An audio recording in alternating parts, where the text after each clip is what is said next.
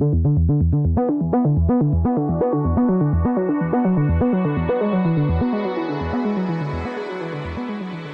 to World Policy on Air, a weekly podcast from the pages and website of World Policy Journal, published by the nonprofit World Policy Institute in New York. I'm David Alpern. In this week's program, posted November 24th, 2017, we feature another major story in the WPJ Fall issue about rape and power in Nicaragua, which has the highest numbers in all of Latin America for that most serious of sexual abuses. We'll also spotlight other top stories in the issue, Coverline Constructing Family. But first, some timely insights from global affairs analyst and author Michael Moran, head of Transformative.io, risk and geostrategy consultants, and a visiting fellow at the Carnegie Corporation of New York. Thanks, David. Until 1 year ago, Latin America's longest-running insurgency was still a pox on a nation that had otherwise achieved one of the most stunning turnarounds in history. When Colombia's left-wing FARC rebel movement finally agreed to set down its arms last November and convert itself into a political party, a lot of heat was directed toward President Juan Manuel Santos. He was branded a traitor, a dupe, and accused of disrespecting the memory of thousands of civilian victims murdered, kidnapped, and otherwise brutalized by FARC terrorism over the decades. And that's just from members of his own party. In fact, the peace has been a boon to a country that had become a byword for failed state only a decade earlier.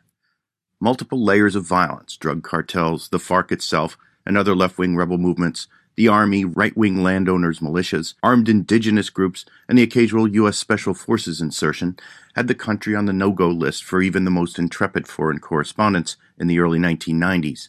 Today, the picture has changed drastically. The long war against the FARC is over. The cartels lost steam to even more violent competitors in Mexico. The economy and Colombian society in general in the prosperous urbanized coastal cities and in the capital Bogota are thriving. The contrast with the Bolivarian disaster in neighboring Venezuela is stark. But not all is well. FARC has kept to its pledge by and large to take the gun out of Colombian politics, but around the country's vast rural areas, there is anger that some of the promises of government investment that the FARC won from Santos at the peace table have gone unmet. Some 100,000 Colombians protested last month demanding evidence that the roads, schools, and hospitals would be built. It was peaceful, but it was also very tense. Now Colombia enters an election year. 2018 will see votes for a new president and a legislature in the country, and the temperature is rising again. So far, there's no favorite in the May 2018 election. In fact, there are 56 candidates for president. FARC, the political party, is already exploiting the discontent in rural areas, though so far there's been no widespread violence. But these are early days. The conversion of the violent Revolutionary Armed Forces of Colombia into a political party called Common Alternative Revolutionary Forces allowed its supporters to keep their notorious acronym. Both are abbreviated in Spanish as FARC. This FARC-Lite now has its sights on the presidency, though few give it much chance of winning. But Colombia's peace will be sorely tested if the FARC's political transformation turns out to be as superficial as its rebranding. For World Policy on Air, I'm Michael Moran.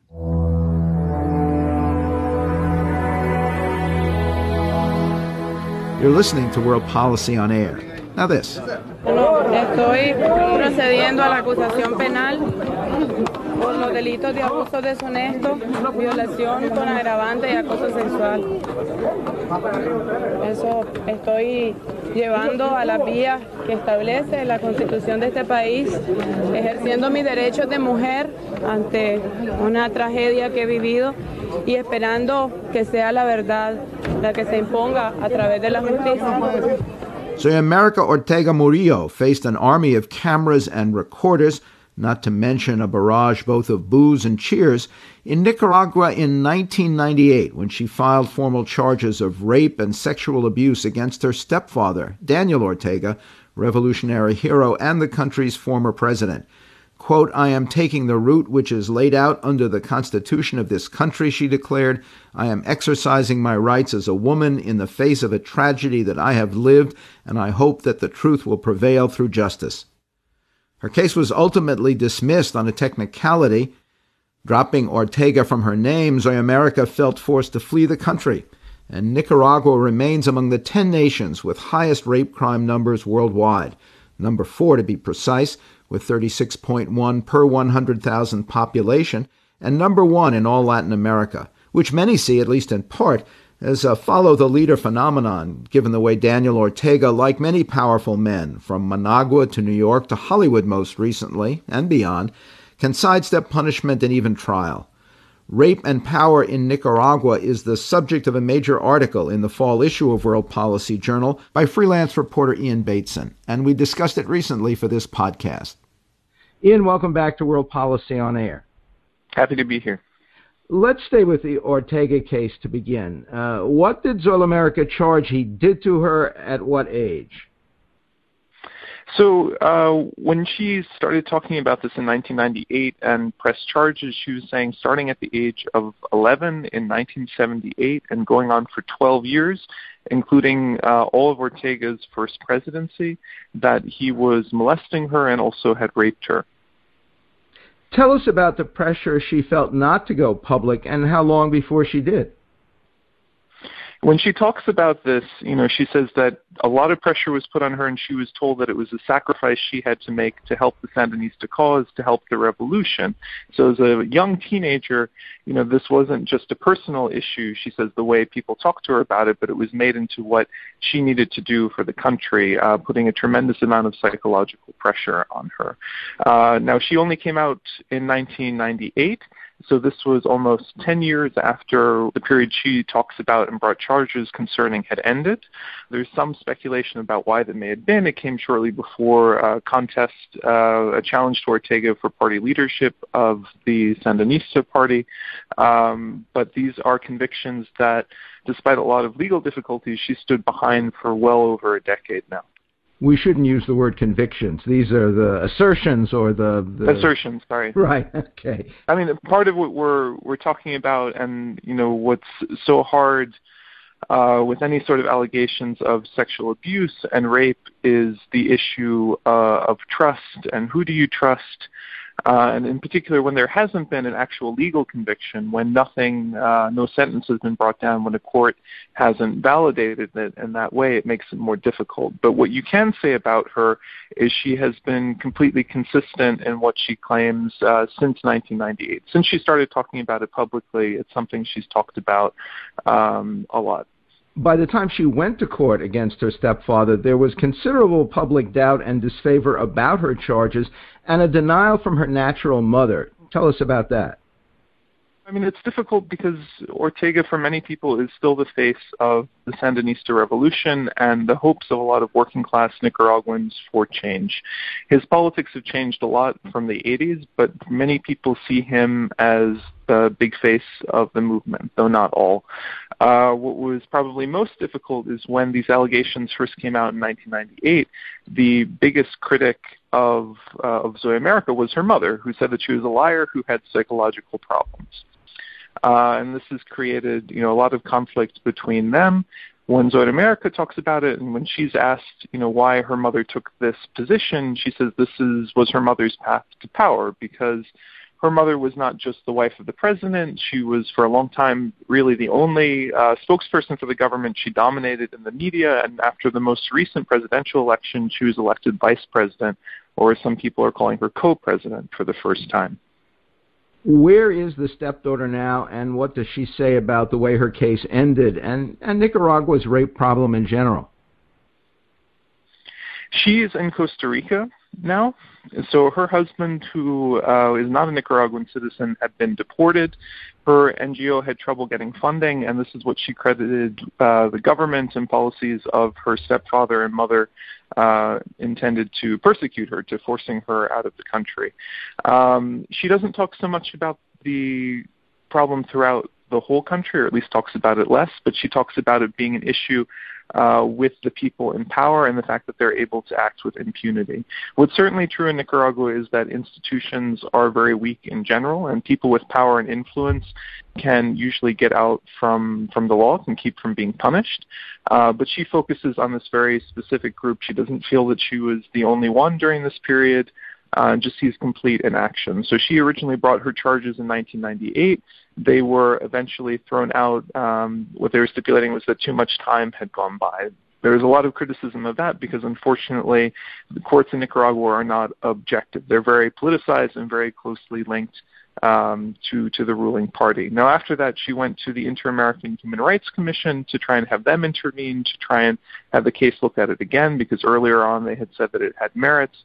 And then in 2008, she pulled that those legal proceedings that she'd initiated. Now, that's one of the big questions because it's not entirely clear what happened. In one interview, she talked about being tired since all this legal action had been going on for over a decade. It certainly wasn't helping her.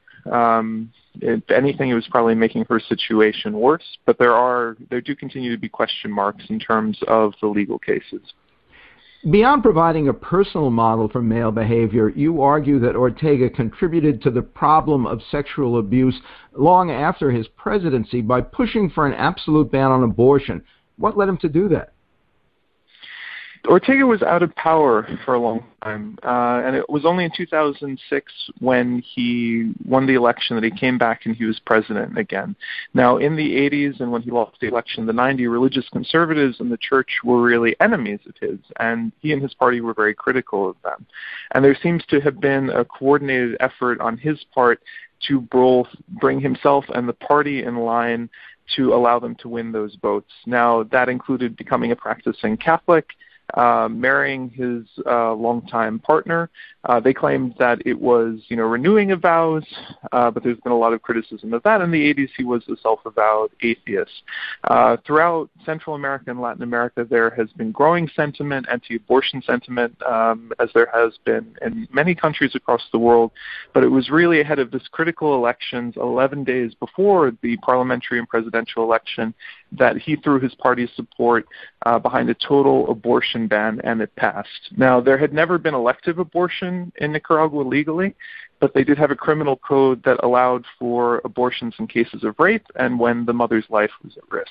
Now, there are absolutely no exemptions to that, so even if a fetus has no chance of being viable after being born, if the mother's life is in danger, if the child is a product of rape, it is completely illegal, with prison terms both for the mother and any physician or other person who would perform an abortion.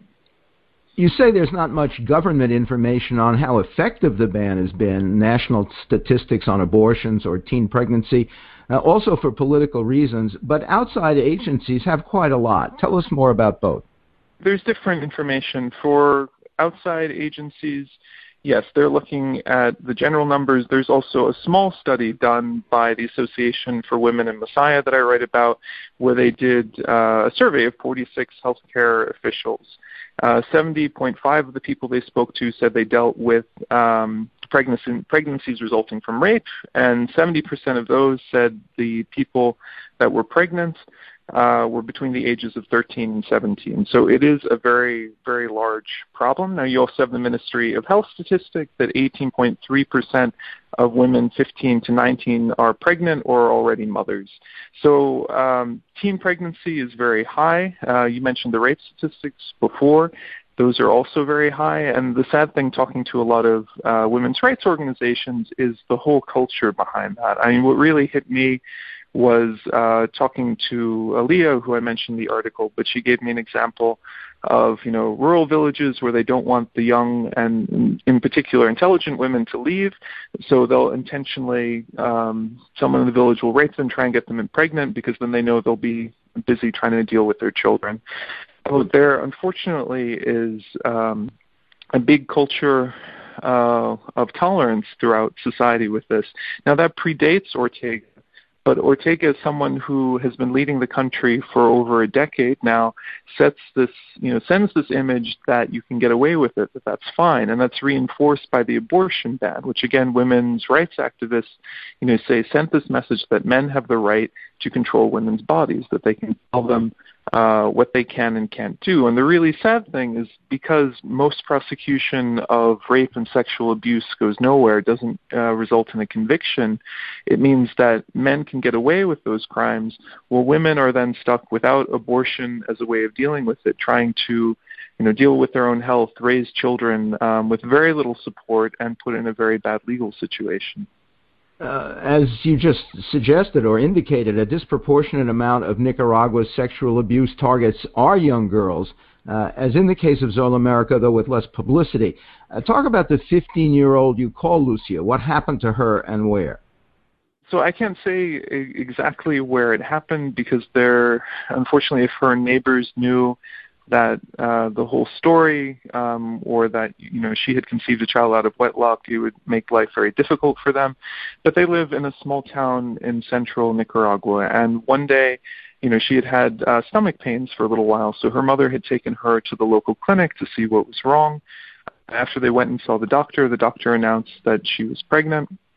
And then walking back, her mother was in complete shock and was trying to figure out what happened.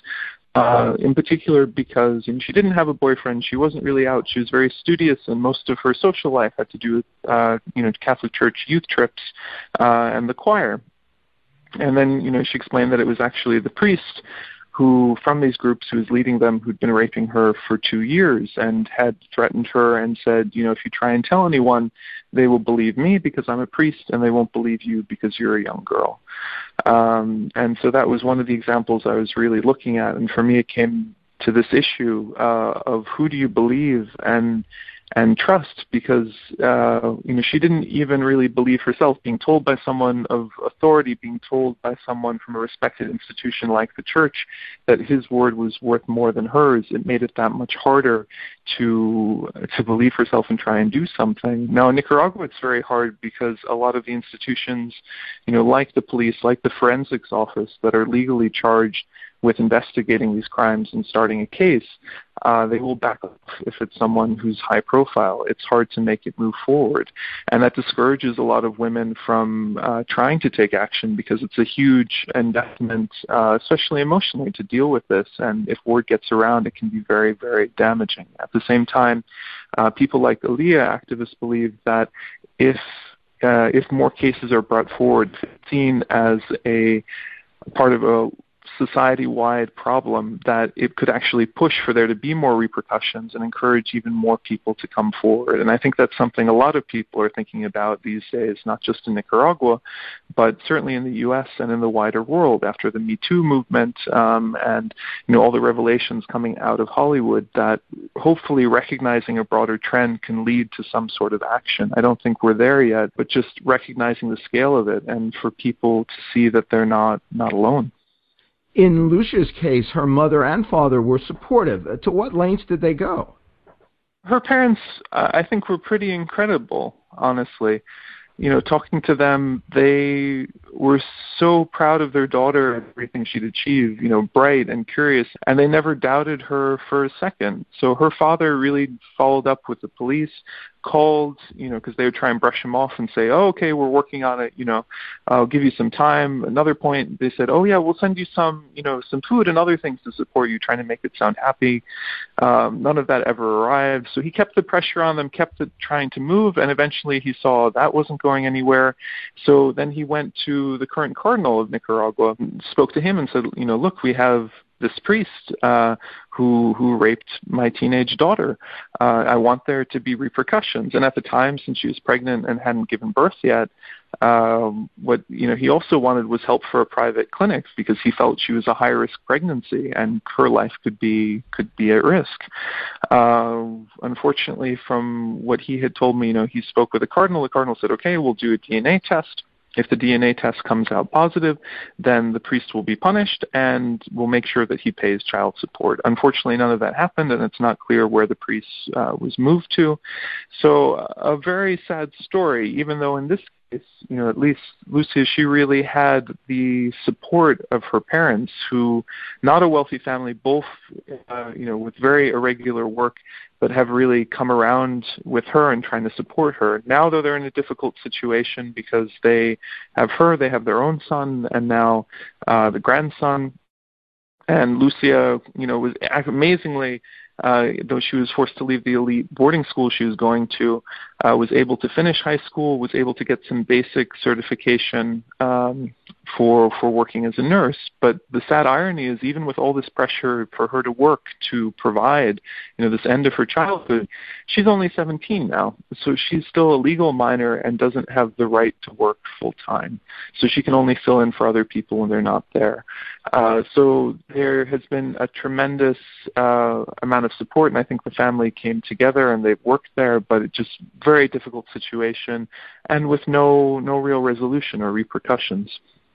Is there evidence or belief that members of the clergy in Nicaragua represent a larger portion of sexual abusers than in other countries in the region or beyond?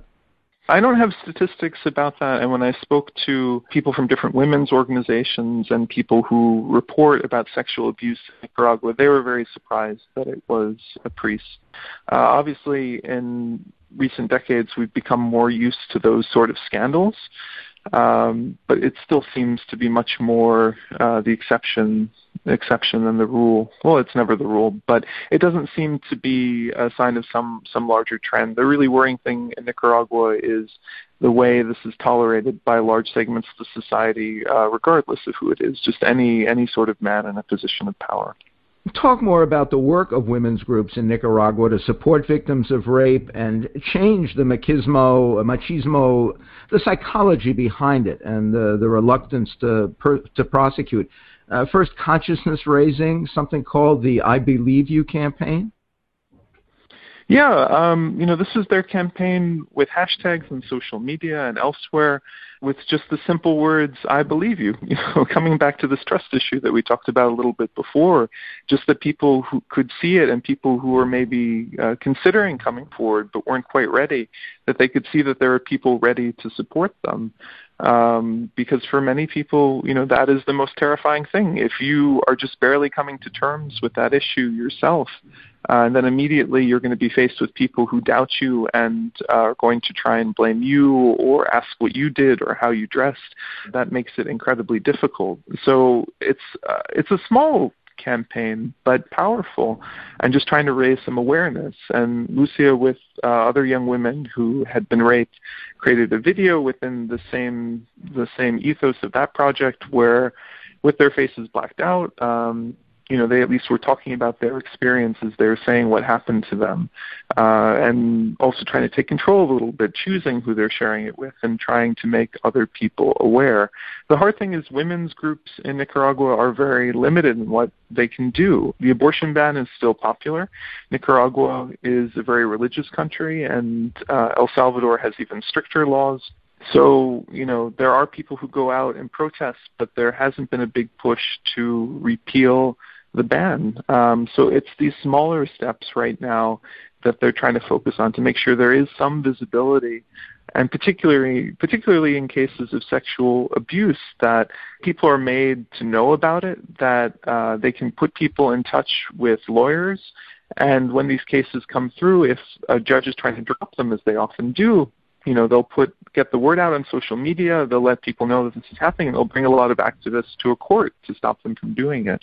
So I think they're just very, very impressive for having small resources and having to be a mixture of assertive when going to courts and dealing with officials, while incredibly kind and patient with the people who come in. I think they are very good at that.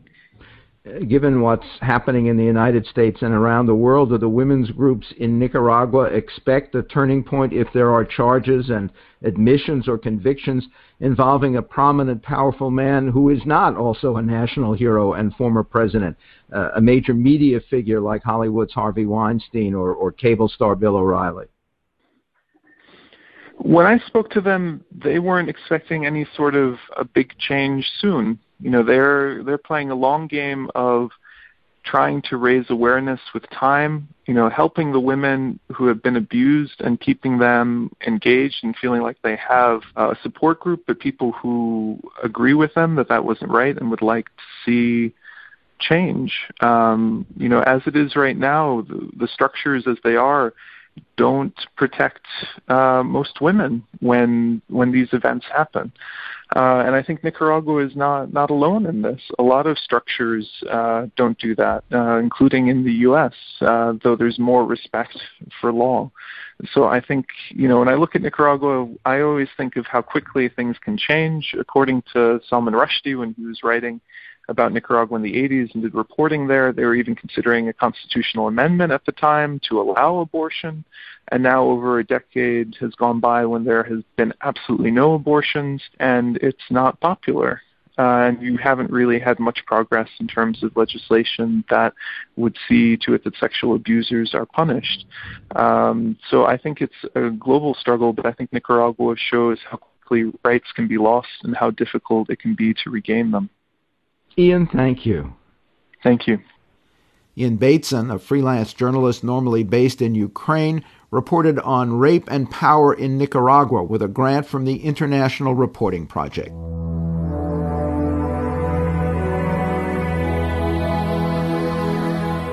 Also featured in the WPJ Fall issue, you'll find articles about defending families from terrorist recruitment, about the drawbacks to Latin America's responsible paternity laws, and about a dark side of the global lottery cartel.